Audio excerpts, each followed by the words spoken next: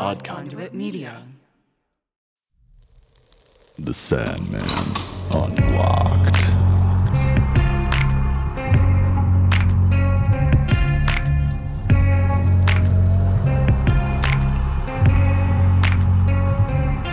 Hello, dreamers, and welcome to another episode of The Sandman Unlocked.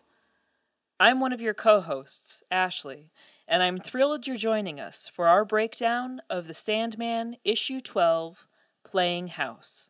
I'm joined by two hereditary foes, my co-hosts Dog Soup and the Cincinnati Oyster, Sean.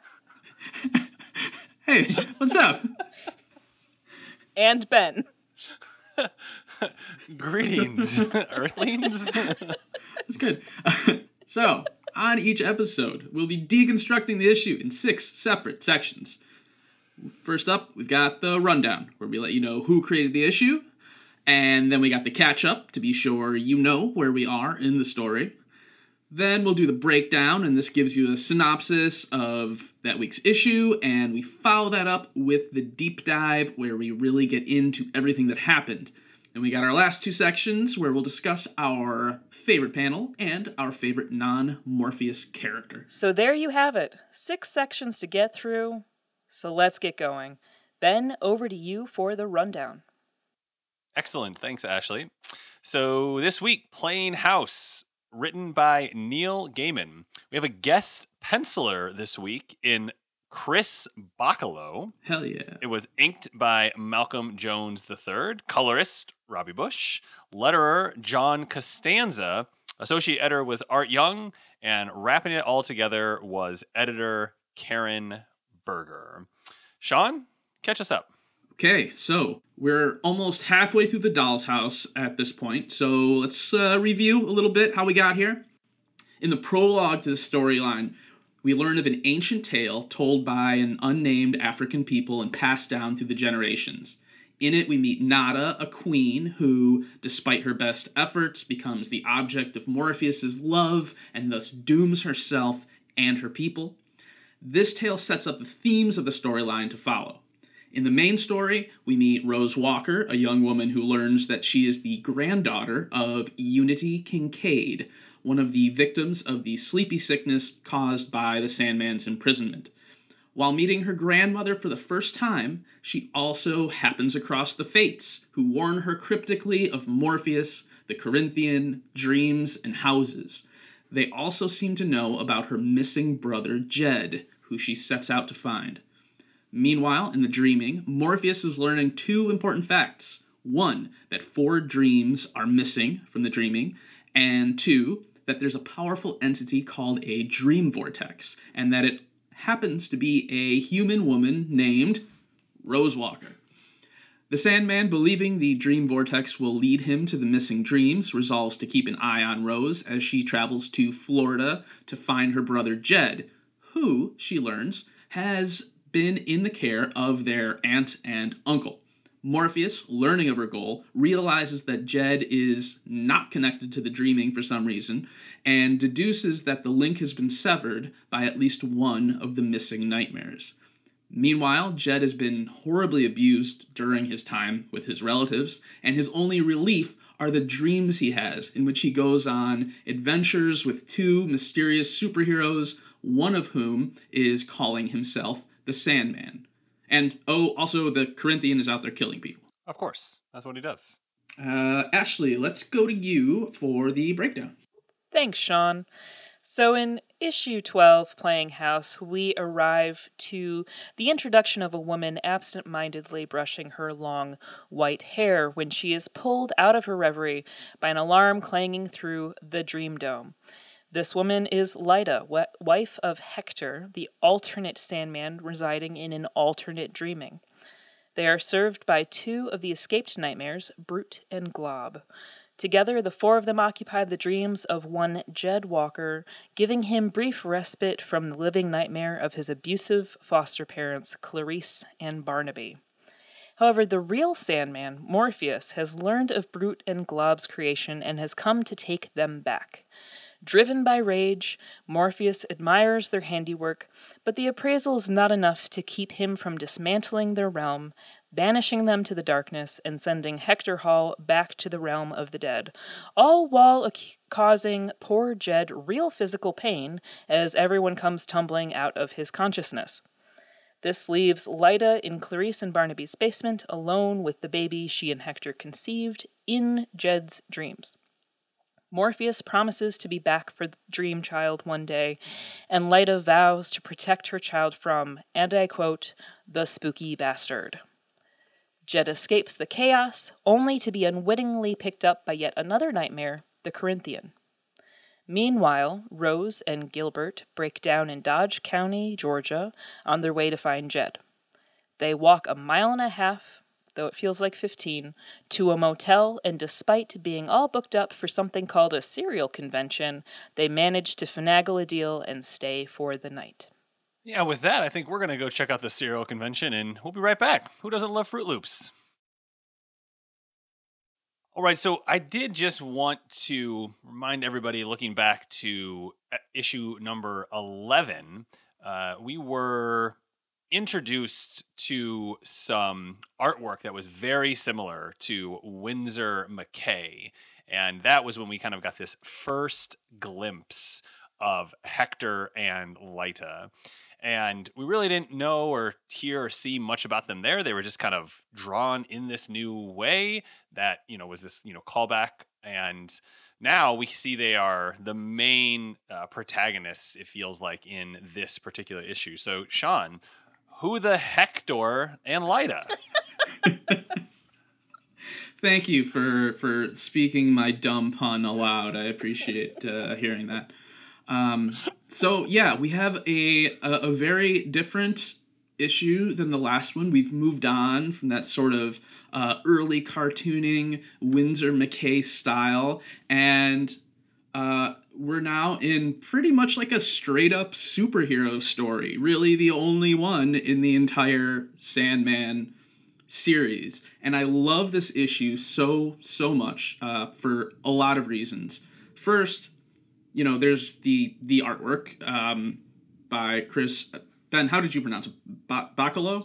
Oh, the inker? No, the penciler. Oh, the penciler. Chris Bacalo. That's what I said. Bacalo. Okay. Bacalo. In my head, I've always said Bachalo, but I think I like yours better. It's kind of the curse of being a comic book reader, is like seeing all these names that you have to hope someone says aloud at some point to know how to pronounce. So forgive me, Chris Bacalo, if I'm saying it wrong. But his artwork is amazing on here. It's perfect for a superhero story that also needs to be like really dark and expressionistic and inky. I love how Hector's Sandman costume is always like off slightly, like it's always stretching in a weird way. Yeah. He's so good at that. And I love just how much of a jerk Morpheus is. It's always great to see big old jerk Morpheus. It's kind of ironic because like he sort of has... Hector and Lyta sort of have what he and Nada would have had. They would have had to just like retreat from the world and live in this little fantasy if they had stayed together, if that had worked out. Mm-hmm. So I wonder if that's if that's part of what drives Dream's callousness here. But more than both of those, I just love how creepy and sad Hector and Lyta's story is. And so I wanted to kind of dig in on that a little bit, because there's something so like deeply disturbing about Hector and Lyta's world. They're surrounded by all these hundreds and thousands of screens. You've got Hector's dopey enthusiasm. You've got Lyta knowing something is wrong, but being unable to articulate it. It made me very uncomfortable reading it when I first encountered this issue. And even though I'd never heard of Lyta and Hector outside of the context of this book at the time I first read it, using Lyta as our, point of view character for much of the book really helps us understand her and her perspective and her tragedy. And you don't really need any knowledge sort of outside of that.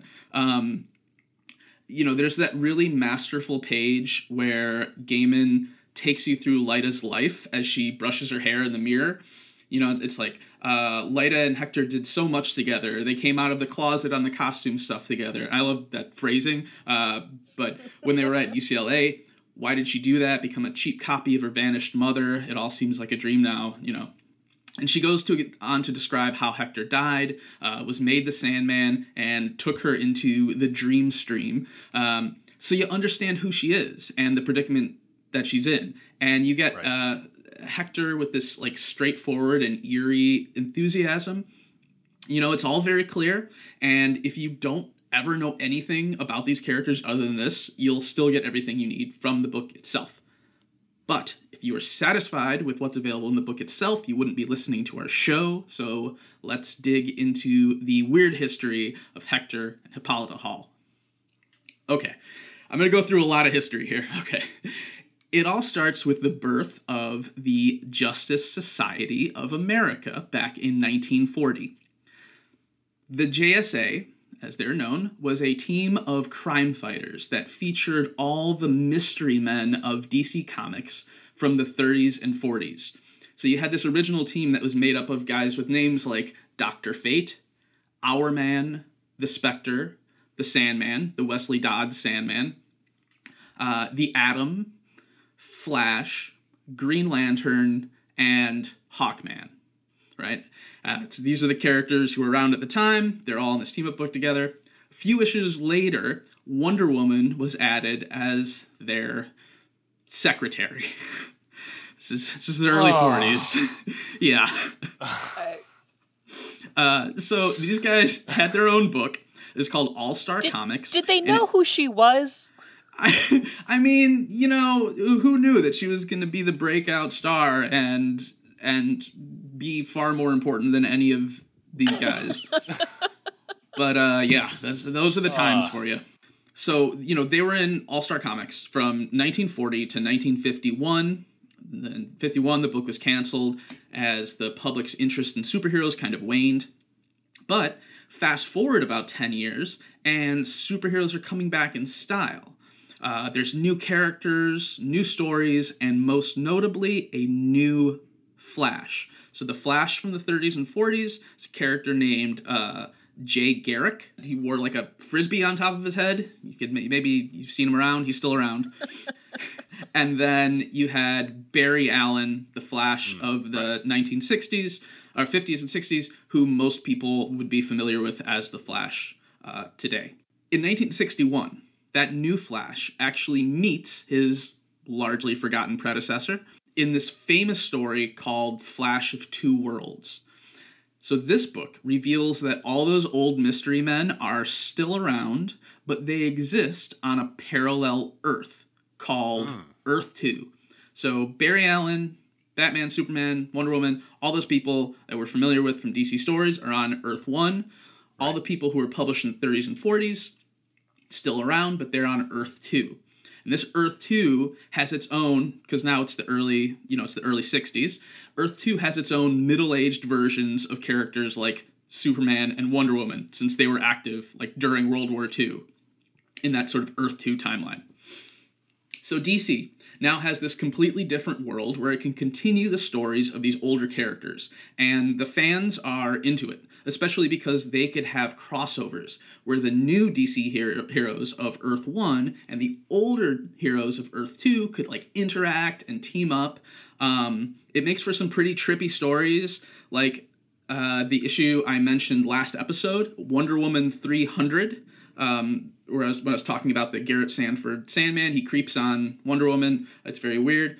Well, it's also in that issue where the Wonder Woman of Earth 1, who exists in sort of our present as readers, hangs out with the Earth 2 Wonder Woman of the 1940s.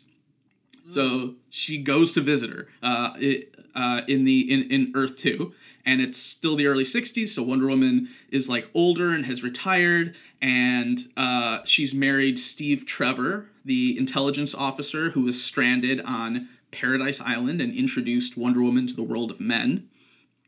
And in this issue, we find out they had a daughter together who inherited her mother's super strength. And that character's name is Hippolyta Trevor. So our first encounter with Lyta happens in this Wonder Woman book where she's actually Wonder Woman's Earth 2 daughter. Very cool. Got it. Super weird. Okay. So, Lyta grows up under the tutelage of the JSA, who have also had kids of their own, like Carter and Shiera Hall. That's Hawkman and Hawkgirl. Their son, Hector Hall. So that's also where we first meet Hector as the son of Hawkman and Hawkgirl. Yeah, a lot of history here. So I need one of those, like the monarchy when they have the big family tree. I need that.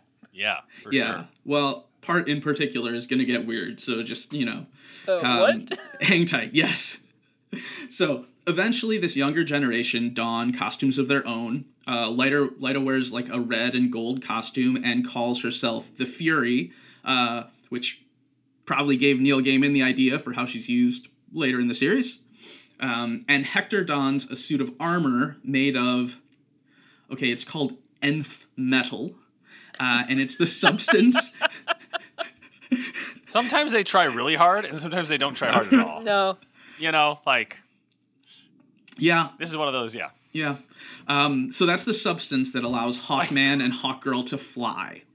Like, they're smart enough to be like, we can create 2 separate comic book universes, Earth 1 and Earth 2, and have concurrent and conflicting stories.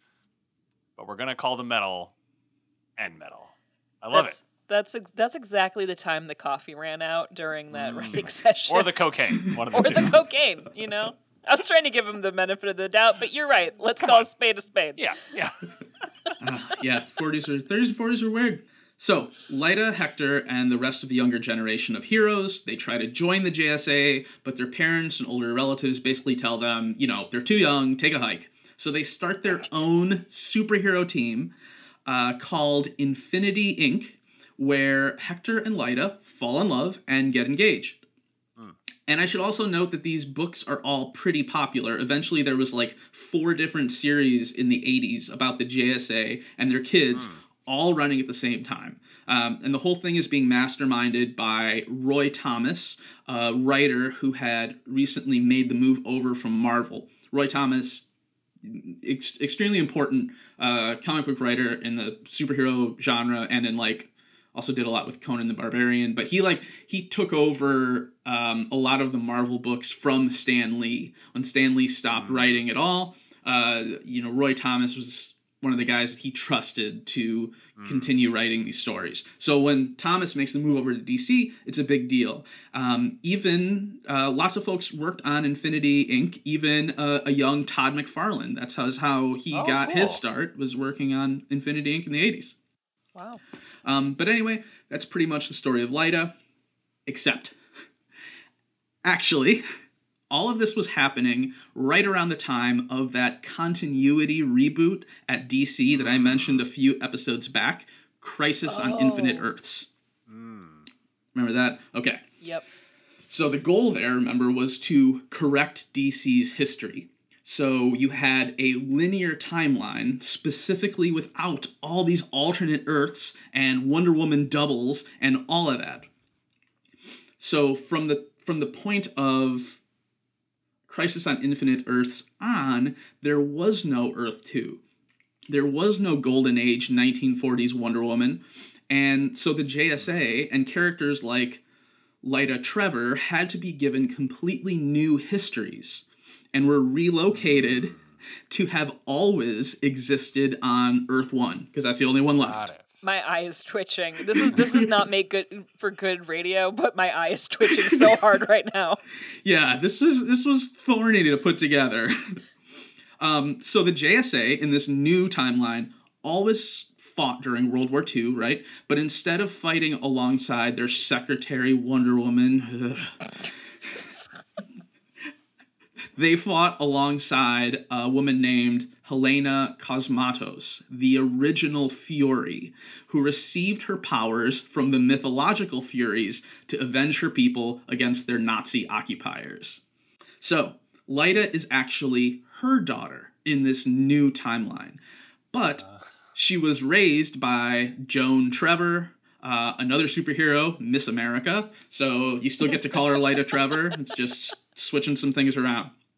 So basically, the character of Wonder Woman is split into these two completely different characters so that Wonder Woman could ditch all the baggage, all the historical baggage, and Lyta could still exist as the superpowered new Fury of Infinity Inc. It's such a wild rationale for a new character to exist. Wow. So that's Lyta for you. As for Hector, his story stays pretty much the same. He's the Silver Scarab, son of Hawkman and Hawkgirl, who are, okay, I'm sorry for your eye here, Ashley. They are two reincarnated ancient Egyptians who fly around with big old wings using magic metal, and they also have something to do with aliens on a planet called Thanagar that's filled with hawk people. I don't really understand that part, but it's okay because literally no one does. Like it's like a comic book joke. Like no one understands Hawkman or where he came from. But just because Hector didn't get totally new parents doesn't mean he escaped unscathed. Poor Hector was unfortunately the victim of an ancient Egyptian curse. And the Silver Scarab was not just a superhero codename, it was an evil entity that had possessed Hector since birth, eventually taking over his body and forcing him to attack his teammates on Infinity Inc. They manage to win, but Hector ends up losing his life. Okay, so this is where last episode, I thought things ended, and that the Hector Hall Sandman only shows up in the Neil Gaiman book, but I was way wrong, okay? His story actually gets set up in 1988 in Infinity Inc. issues 49 and 50, just 2 years before the Sandman issue we read for today. Huh. So the Sandman, the Hector Hall Sandman, had already appeared before this issue. What happens there is so Hector's dead. Lyta's found out she's pregnant and she's trying to figure out what to do. When we learn that she's being visited at night by a mysterious stranger who puts anyone who confronts him to sleep.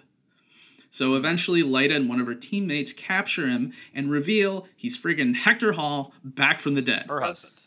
Yes, well, her fiancé at this time. Fiance. Okay. Turns out that when he died, he was, quote, cast into the dream world. And, okay, I'm gonna let him explain it here. I'm gonna read you a little of Hector's dialogue because whatever's not clear in here is not clear because of Hector. I'm bracing myself. So there was I, with my friends first thinking me turned into a monster and then deader than a doornail, strapped into a machine with more wires and attachments than Michael Jackson has buckles. It was 1988, remember? Being force-fed info about some guy I'd never even heard of by my rescuers, a couple of walking bad dreams who called themselves Brute and Glob. Gotta admit, though, the machine spun a hell of a story, all about something called Project Sandman, and a scientist named Garrett Sanford who lets himself be shoehorned into some bigwig's nightmare in order to save him from the big bad boogeyman. The bigwig gets saved, all right, only poor Sanford gets permanently marooned in this dream stream, with nothing but Brute, Glob, and the project's dream monitor to keep him company. Wait, it gets weirder. That's Hector's dialogue, not mine. For a while, he plays Sandman, monitoring people's dreams, eventually helping them out one way or another. Even makes it back to the real world once or twice, but only for a little while. Eventually, he can't take it anymore. He goes bananas, and just plain lies down and dies. Can't say I blame him much. Sounds like quite a guy. And it's a good thing I do like him, because when the machine finally spits me out, I am him. What I mean, his body's been altered to receive my soul, I guess, and it's now identical to my Heck Hall bod. At first, I figure I'll go bonkers too. Then it sinks in. If I hadn't wound up in the dream stream, I'd have been nowhere. DOA. Considering the alternative, even Glob and Brute start looking good. Oh my god. I like how, Ashley, you made it through like 88% of that, and you're like, I'm keeping it together. I got it. And then it just ends. It was the heck bod that really got to me. Yeah, it's great. It's that Roy Thomas dialogue is like, still on top of his game in the 80s, but he's been doing it since the 60s. So Hector, he realizes that he can project himself out into the waking world for an hour per day, just like the Garrett Sanford Sandman. And he starts visiting Lyta at night when she's sleeping, which I guess is just how things go until he gets caught. So then he explains everything to the team. Everyone's happy to see him, blah, blah, blah. But then, a bunch of fairy tales from another dimension take over a theme park. And Hector and one of his teammates go to rescue the rest of Infinity Inc., with Lyta sticking behind because she's pregnant and all. So then Hector uses his sonic whistle to defeat the fairy tales that have taken over the theme park. And in the next issue, they get married and head off to the Dreaming. Hector and Lyta get married, and they head off to the Dreaming together, and the Infinity Inc. comic book ends the very next issue with issue 53. So Hector and Lyta, just gone, in the Dreaming, married. Happy ending, I guess, until they show up here. And that's Hector and Lyta Hall for you. Yeah. And now you know, in case that was what you just needed to know. So smash pivoting, Ashley, over to you to take us in an entirely different direction. Yeah. You wanted to talk about a lot of the daddy issues that are coming up here in this issue. I did. This issue, I kind of took a more close reading approach, knowing that in looking at all of these extra characters that we have, that Sean would be able to cover us in that hellscape of a history lesson. So, last episode, I had highlighted how dramatic and campy Morpheus was being, to the point of being able to make some one-to-one comparisons between him and Hal. This issue, I wanted to draw some comparisons between Morpheus and the nightmares we're introduced to, both real and imagined. Morpheus is probably, at least in my opinion, so far as we've covered, the most monstrous we've seen him so far. And because this storyline is what introduced the Corinthian in the run of the comics, I just wanted to zoom in on that relationship a little bit, as well as sort of discuss some of those like paternal images that we see in A Doll's House overall, because Sean had made a reference to the Ibsen play A Doll's House. And there are some themes that obviously come up, but really wanting to focus specifically on parent relationships and the passing down of traits, and then some ways that we see that illustrated here. So first, I want to just focus on how Morpheus is illustrated. And Sean, please, by all means, jump in with any technical terms that I may be either misusing or should be using that I could be informed by. But first, we see Morpheus when he is trying to navigate this second dreaming, or this faux dreaming's barriers. And when we see him, he looks like a poltergeist or a ghoul. Like his body is very sort of translucent and wispy, and he's got these like clawed hands, so he looks like he's looming over everything. He kind of looks a little like Nosferatu in his posture with his hands and such. And then when you have that severe close-up in that page where we're introduced to him in this situation, his mask looks so bug-like and menacing. It's at an angle where it's like almost like from the chin up. Yep. So it looks so much less human than we ever have. Before, we've always had the sense, yes, that he was a guy wearing a mask to carry out this work. This, it looks like it's his face itself, just because everything else is so washed out and so wispy. So he looks monstrous. When he's introduced in this issue, he looks like a monster. And then when he has his first encounter with Hector Hall, and as he's progressively entering the realm, it's kind of interesting because we've got, let me turn to the page, right before this, we have the Corinthian cutting out the thug's eyes. And then we've got Morpheus successfully entering in, permeating those barriers. And as he does so, he's like a red blot. I don't know as far as the colors in your issue, Ben, because I know we've been comparing colors back and forth. Yeah. But in my issue, it's very like red and orange on like a purple background. And the effect that it gives me when looking at it is there's this like red orange blot that keeps growing and growing. And in the past, like when we had the first issue, I talked about how when his cloak is spread out, it almost looks like a placenta.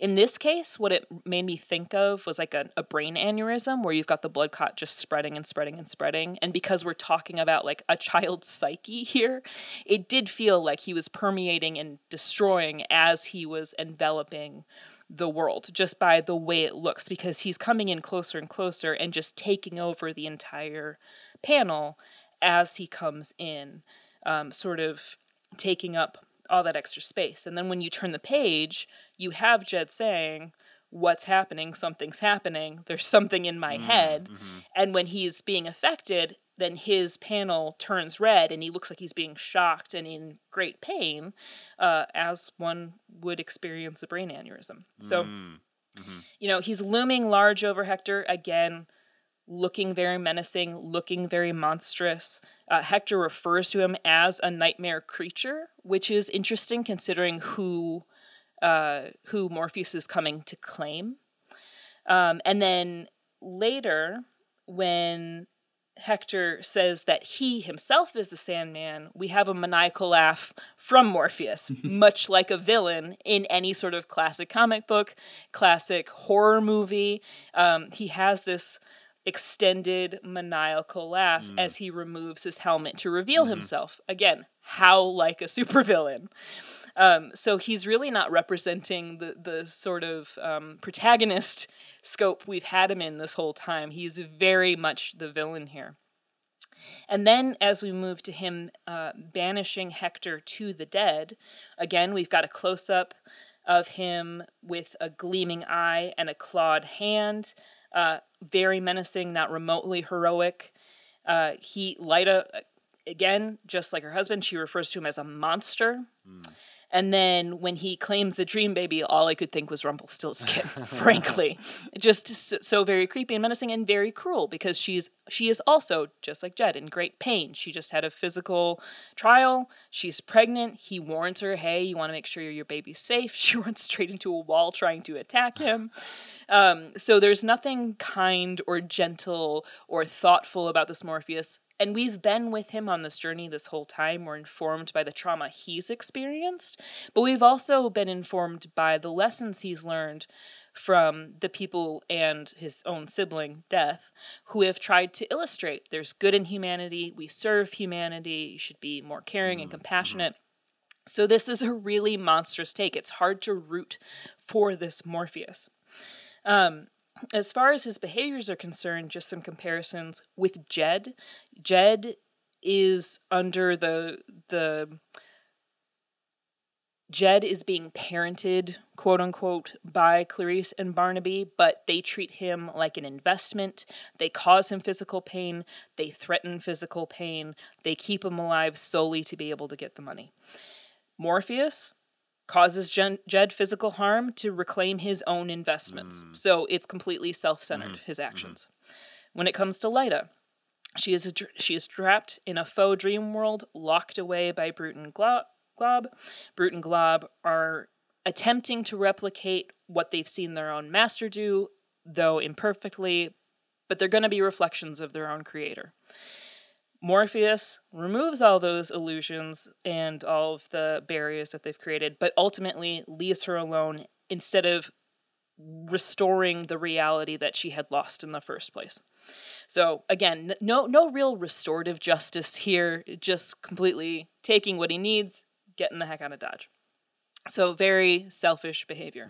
And then with the Corinthian, who is like the big bad that we're coming up on, there's the thing with eyes. So the Corinthian cuts out some thugs' eyes. We also see the Dream Dome being a reflection of Jed's own eyes, and the fact that the pain is in his own head as Morpheus bursts the Dream Dome that looks like a blue eye. Interesting. It's a bit of a stretch, but I just thought it was interesting that we have eye damage going on in both situations. And all of those we also screens have- in the Dream Dome itself. Exactly. Yeah, with all the knowledge and the gaining of knowledge and the taking by force. Kidnapping, Corinthian takes Jed. This one's pretty simple. Morpheus plans on coming back for Hector and Lyta's dream baby at a future date. Very ominous. And then this idea of loyal following. So the Corinthian is going to meet the very people he inspires. In a few interviews, the Corinthian is described as the patron saint of serial killers. So he definitely has a following. He has people he has influence over. And Morpheus consistently complains about the lack of respect he receives from humanity, the lack of respect he receives from his own creations. So there's definitely this dynamic of power and desire and wanting to have some semblance of control and respect. And that makes sense that it's reflected then in one of his own nightmare creations. This on a lesser scale, but still pretty horrifying. And then we're not there yet in the run of the comics, but I definitely see this passing down of traits from father to son. And so a lot of Morpheus's moodiness is reflected in his own creations, just like his own parents have kind of pushed on their own neglect onto Morpheus, and he has absorbed some of their own traits, which we'll get to future seasons. But it's just a fun little teaser to encourage people to keep reading, because there's definitely something to that. But when it comes to absentee parents, you've got Morpheus's parents. You've got Morpheus to his own creations themselves. He's been absent. We've talked about his absence. They have talked about his absence. We also have Rose and Jed's own dad and being an absentee father, and then Jed's foster parents really not being much parents at all. We've got Hector, who by his very nature, not being alive anymore, is going to be an absentee father. You can't really fight against that, but that is Morpheus' fault. And Morpheus is now this sort of de facto father figure, but he's going to be absent for forever until much later. So there's this really tense relationship with the father figure role in general throughout this issue, which I find really interesting. And especially when you reflect on the Ibsen play, A Doll's House, and the main characters, Nora and Torvald, where Torvald is thinking of himself as this really kind, benevolent sort of father figure, not only to his own children, but to his wife in a way. He says this, that she's like a child, but he doesn't even know his own wife or children. He doesn't know them intimately enough to keep them there. So that's why by the end of the play, Nora leaves. With that lack of being known, which you see as being a big issue between Morpheus and anyone he serves or has created. He just doesn't know them enough to love them. So I just think this is a really fascinating sort of analysis of and character study, specifically of Morpheus. Every time the story is pulling to side characters or secondary characters, I always ask myself, what does this inform me about Morpheus and his character being kind of the main, even though he's a background in a lot of this drama throughout the issue. It's always interesting to see what it pulls up as far as what does this inform me about Morpheus and the rest of the Endless, and there was a lot to pull, and it did not make me happy with him. Yeah, that's an important thing to keep in mind. Like, I saw someone online, I think it was earlier today, like a new Sandman reader who was like, someone who's new to comics and new to Sandman was saying like, well, I've started to read The Doll's House, but it doesn't seem to have much to do with Morpheus. Like, what's going on here? It just seems like side story. What's the point? And I think that's a really excellent point to make about to continue reading it and to think about the ways in which these stories we get in which Morpheus isn't necessarily central, but they inform us about Morpheus's character. They build onto the themes that can be present throughout the entire series and things like that. Well, and I loved, Sean, what you pointed out about the comparison between Hector and Lyta and Morpheus and Nada. I hadn't made that connection at all, that he could possibly be seeing what he was yearning for. And I find that really fascinating, but also informs that loneliness that he is constantly exhibiting, despite him not being willing to admit to it, that's what he's always yearning for, is companionship. And that informs that level of control he tries to exhibit over all of his creation. It's almost like he's creating something and going, and now you have to love me. You have one job, and that's to love me. And it never works out. I think one of the things about doing like a close reading like that is it just kind of opens up just so many different layers, right? Which can just be a really interesting way to approach, any type of literature, including comic books can be done in that way, which is just such a nice way to look at it from a brand new perspective. Sean, the other big piece of this episode is Lyta, and Lyta's behaviors are quite odd. And that was something that you wanted to dive in a bit more on. Yeah, I did. Because, this issue, it starts with Lyta and says she's rudely pulled from her reverie, right? Just like a daydream, by the alarm, which echoes and clangs through the dream dome. She tries to remember what she was thinking about and, failing, resolves to go and talk to her husband. And this opening occurrence with Lyta being able to, or unable to, remember or articulate a clear, temporal or causal relationship between the events of her life is repeated over and over again throughout the issue. She asks Hector how long they've been living in the Dream Dome and expresses a mild concern that after a couple of years, it seems like she should have had her baby, right? Especially since she was 6 months pregnant when they got there. Later, she thinks, it all seems like a dream now, so hard to hold on to, nothing's tangible anymore. Lyta's situation in this book is so deeply pathetic and so disturbing, but it also makes you kind of wonder what's going on here. Why is Lyta not more bothered by being pregnant for over 2 years? Why isn't she trying harder to figure out why she never sees any sleeping people besides Jed? Why does she keep losing her train of thought? Why does she not notice that her life has come to a standstill? Right? All these questions that reading this issue brings up. And if we want to think strictly about the logic of the story itself, there's a few reasons this could be. Could be, Brute and Glob deliberately manipulating her somehow. Could be that she spent too much time in the dream world, where the logic of causality that kind of usually determines our sense of linear progress just doesn't exist or works differently. Could be she's just kind of like an airhead. But ultimately, the book doesn't give... Sorry, that's mean.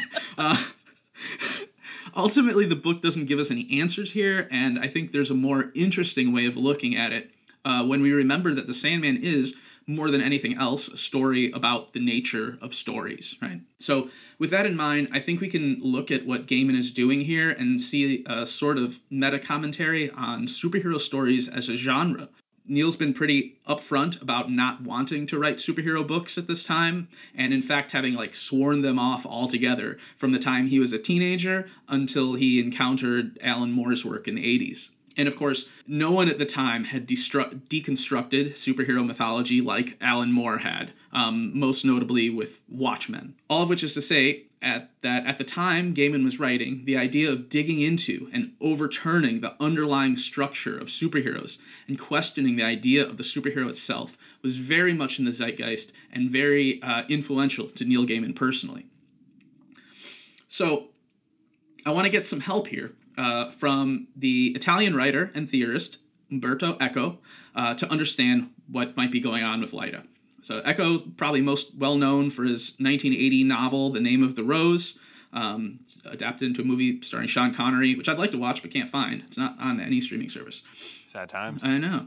But Eco was also an influential philosopher, cultural critic, medievalist, and semiotician. Semiotics, for anyone who doesn't know, is the study of signs and sign systems. So the guy had a lot to say.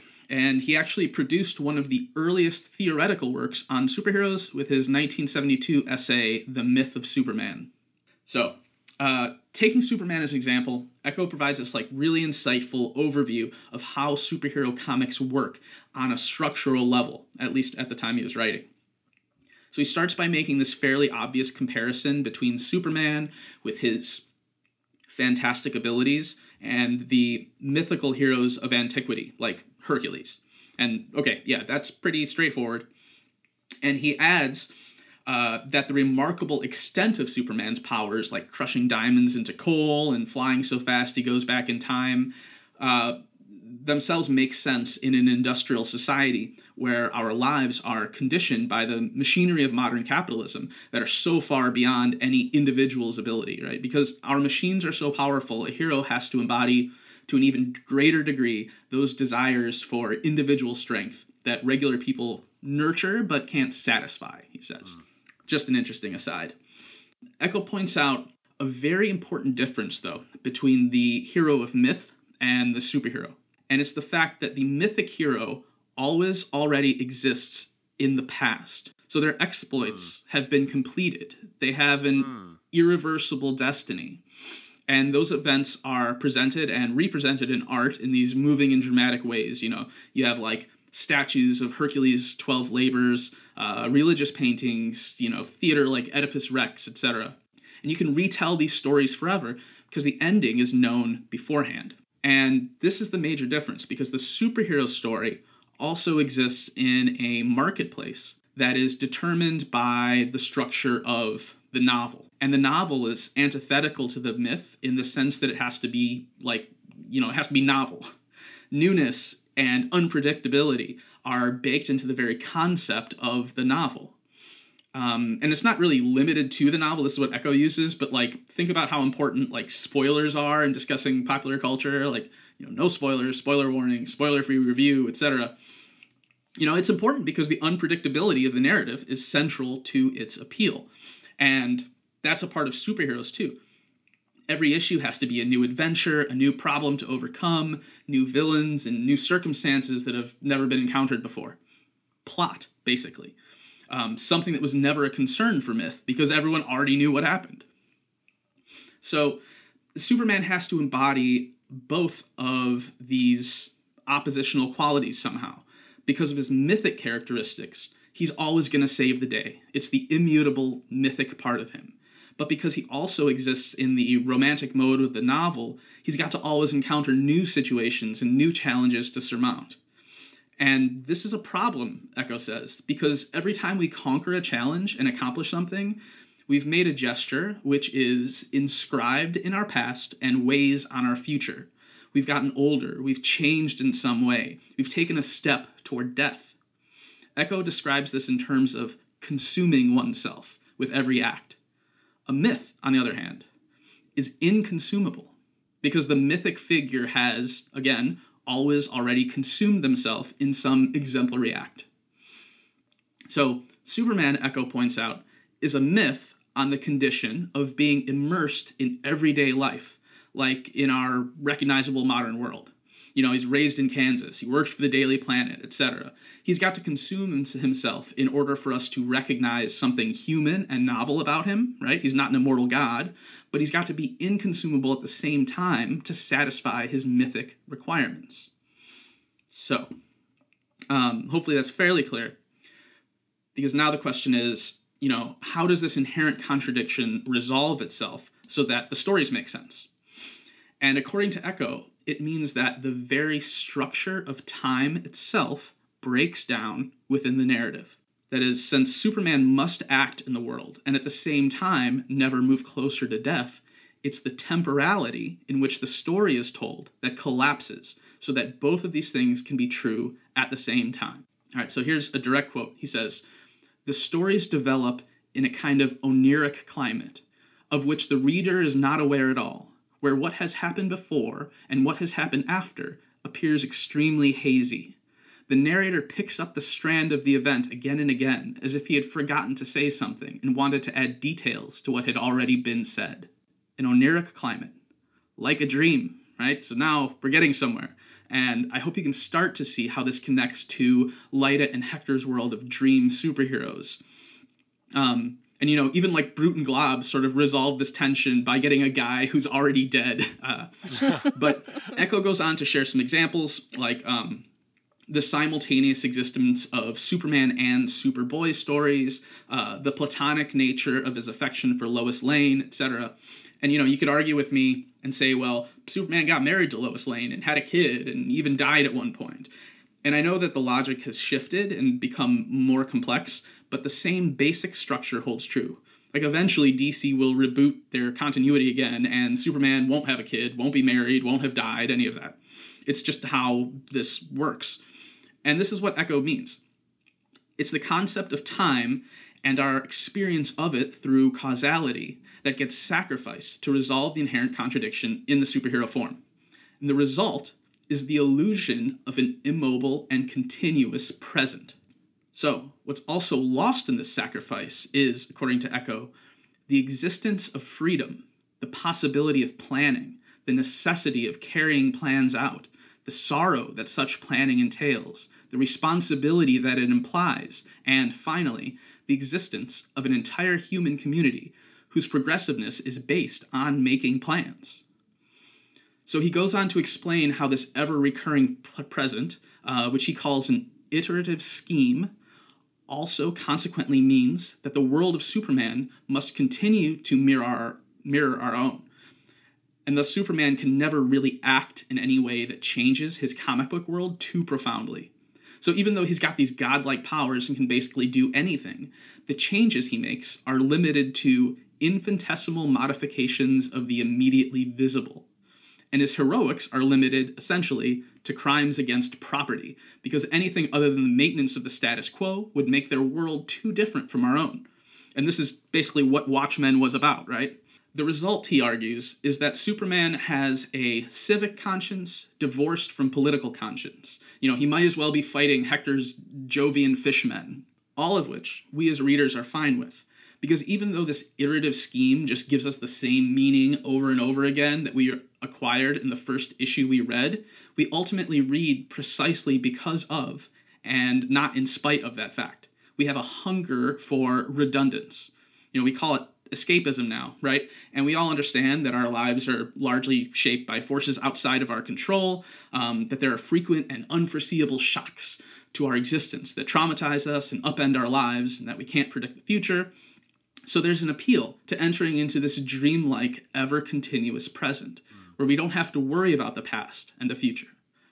But the danger, of course, is that we end up like Lyta, unable to connect the events of the past, unable to plan for the future, inhabiting an illusory and unsustainable present, afraid to confront the nature of our lives that exist within and are bound by time. Ultimately, Lyta's condition is that she's trapped by grief, living in a dream, unable to move forward and unwilling to look back. And thus we get the cruel irony of Morpheus's encounter with her. It's dream that shows her reality. And both characters take a step forward and a step toward. I have to say, that essay was much better than my AP literature comparison of what if we removed Brekka from his race with Beowulf in the sea and put Superman in, who would win? That's what I did. Oh my God. I scored very poorly on that essay, I have to say. I'm now realizing that the reason I don't usually like Superman is the same reason why I don't usually like The West Wing. Wow, there's a lot to unpack here. Ben, who won the race? Yeah. Well, it's never settled in Beowulf who wins the race. Although it's like implied that Brekka won. And so I think I can't remember what I had anymore, but more than I probably would have gone for Superman at the end of the day because he's Superman. All right, well, I think Jed Bartlett's calling us for a cabinet meeting. So we're going to dip out and we'll be right back. All right, so we're looking at our favorites. Favorite panel and best non-Sandman character. So we are starting with Ashley this week. What is your favorite panel? Okay, first I have to say, don't be mad, because I remembered one more thing that connects Morpheus to the Corinthian visually that I just want to bring up because it feels important to me. So toward the last 2 pages of this issue, you have Morpheus with, again, his like claw hand, and he's got that like characteristic glint in his right eye. Mm-hmm. Oh, and then on the mirroring page, you've got the Corinthian in his right eye, that a similar, like fainter but similar shape in his sunglasses. That's another like anchor tie between them visually, both as like creator creation and also both acting monstrously. Wow. That I really love, and I just kept coming back to over and over and over again. So that's not my pick. It's just that I just thought that was really visually stunning, especially since they end up mirroring one another almost perfectly. That's a great point. And if you look at that, Lyta and Jed mirror each other too. Yes. Mm-hmm. Yep. Victims all around. But my favorite panel is when Morpheus, after he's laughed for a while and he's taken off his helmet, he's just got his head in his hands and he just says, "Oh, humanity, I love you." Oh. It just makes me laugh every time. Because it's like, oh, I recognize that Morpheus. That Morpheus I get and usually love and enjoy. It's nice to have that, like, intake of breath in the midst of all of this, and the posture is so funny. And then right there, so this is on page 19, the third small panel right there, where there are no words, and he's just pondering. He's just taking a moment before he starts speaking again, right? And he has a little smirk, because as he says, this has been amusing, and I think he's genuinely like, this has been amusing to him. Right. Well, I remember the first time I ever read this issue thinking like, oh, maybe this will be a turning point in this conflict where like he remembers himself or he remembers a conversation he has had with death or something where like he won't be as cruel. And then of course you turn the page and that's not the case. But I do remember thinking like, oh, okay, here you go. Yes, humanity's funny. Spare us, please. And it doesn't happen. Thanks, Ashley. All right, so mine is going to be on page 8, bottom right. Ashley, I think you were talking about this panel. This is where you really see the bugginess in his eyes when he just says, "I am coming." And the artwork is, just gorgeous here. And we've kind of seen this mass just kind of coming. And, this is the first time in the issue that we get to see him. Is in that one, and what I love about it is everything else is boxed in by black lines everywhere, and he just exists, right? And he is just there in the entire page, not even just his own panel. So yeah, that's mine at the bottom of page 8. Sean, how about you? That's a good one. Well, I had a couple I was choosing from, as you might have guessed. But my choice, I think, is going to be the panel right next to yours, Ben. Okay. That page one 8. of Hector, where he's saying, "Say, guys, do you think this nightmare monster is going to be a tougher battle than the skeleton men from Pluto? Do you? Which is just, it's so great. It's goofy, but it works so well because Bacalo is so great at drawing superheroes. Like, he did a lot of, important Vertigo work and DC work on, like, Shade the Changing Man, and he did the 2 Death miniseries that Neil Gaiman also wrote, but he's done a ton of superhero work. Some really amazing X-Men stuff, and he's so good at doing superheroes. But in this drawing, he's just perfectly gives Hector this like creepy blankness that always feels very eerie. Like his eyes are blank, and he's got this huge grin plastered on his face. It's just very wonderful. Well, we're snaking right back to you, Sean. Who are you picking as your character this time around?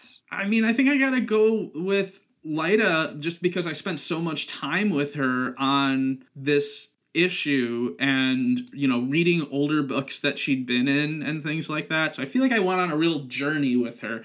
And the work that Neil Gaiman did to give her such, psychological depths and make us feel such like sorrow and pity for her is really amazing. And so, and the fact that we understand her so well, having just met her really in this issue. It's just great. Excellent. I'm going to cheat just a little bit. I'm going to go with Brute and Glob. I feel like they exist as a pair. I can select them as a pair. Plus, I'm 1/3 of this show, so I feel like, I can do that. I feel comfortable doing that. So yeah, Brute and Glob. I mean, this is obviously their big issue. Who knows if we'll ever see him again? They've been sent away to the darkness. The last time that we know that Morpheus sent somebody is when he sent Nada to hell, and she's been there for a very long time. So, and all she did was break his heart. So here they were trying to create their own dreaming, and I feel like he's not going to take it well, and we may never see them again. So, rest in peace, rest in darkness, Brute and Glob.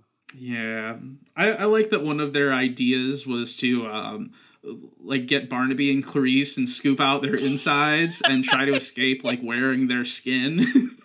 Yeah, very smart. Very smart. All right, Ashley, bring us home. I'm actually gonna choose Hector. All right. I wasn't expecting to, but just like the dopiness that Sean had highlighted, it stood out so much compared to the dreariness of the rest of the issue that he was just kind of enjoyable to engage with. Plus, trying to imagine what it would be like to exist as a ghost in the dream world and not really quite have that identity that a living person might have, as well as just the conversation he has with Lyta when she's like, why haven't I had her baby yet? And his logic is to say, oh, well, the stork doesn't know where the dream dome is. Made me laugh so hard this time around. And, well, good news for you, Ashley. Should you ever want to read more of Hector's adventures, he's not done. Sure, he gets banished as a ghost and he never appears in this book again, but he does come back into DC in the late 90s with the JSA series written by Jeff Johns and David Goyer, who is a producer on the Sandman Netflix adaptation. They co-wrote a celebrated Justice Society of America comic book for many years, and Hector's a main character in it. Is he as dopey? Not at all. They kind of go back to his more... I mean, this portrayal is pretty unique to this book. Other than that, he was just a young superhero guy. Okay. So this sort of stands aside a little bit from his characterization anywhere else. But it's still fun to read about him coming back and his search for his missing love. Yeah, I'm going to have to check that out. Thanks for the rec. Oh, and thank you both for deep diving into issue 12, Playing House with me today. Sean, you had us start with Hector and Lyta. Who are they? What are they? Giving us their backstory and really kind of understanding, again, that Neil Gaiman isn't just creating random characters that just exist. He is doing the work to pull in interesting characters and where they are at that time in the DC universe. Ashley decided to use this issue to do a close and critical reading, focusing specifically on daddy issues and comparing Morpheus and the Corinthian. And you may have come away from this understanding that they are much closer than what you may have originally suspected just based off of some of their actions. But when you do that close reading, you see that it is very hard to shake your maker when he has created you in such a way. And then we wrapped it up with an exploration of trying to understand Lyta and her construction and kind of a lot of her behavior. And what it really comes down to was understanding how time flows and how temporality collapses to allow the juxtaposition of a story moving forward without the hero necessarily moving forward, and how Lyta is stuck in this position being attached to Hector. And a lot of that came from Umberto Eco's The Myth of Superman. Thanks for listening to this week's episode of The Sandman Unlocked. And remember, never trust the storyteller, only trust the story. Thanks for tuning in to The Sandman Unlocked, an Odd Conduit Media production. You can follow us on Twitter and Instagram at Sandman Unlocked. Join us on Discord as well. Thanks to our show producer, Patrick Childers, and to Lieutenant Headtrip for our theme and incidental music. If you'd like to support us directly, head over to our Patreon. You can follow Ashley on Twitter at DEEDEE_K and on Instagram and TikTok at Ashley Mowers. Find Sean on Twitter at Lon Dogson and find Headtrip everywhere at LT Headtrip. You can get all of this info and more in the show notes.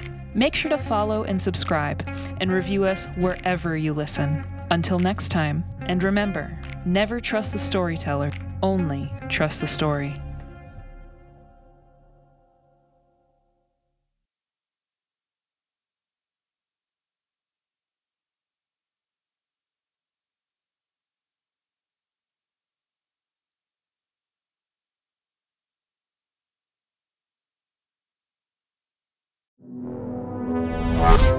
Odd Conduit Media.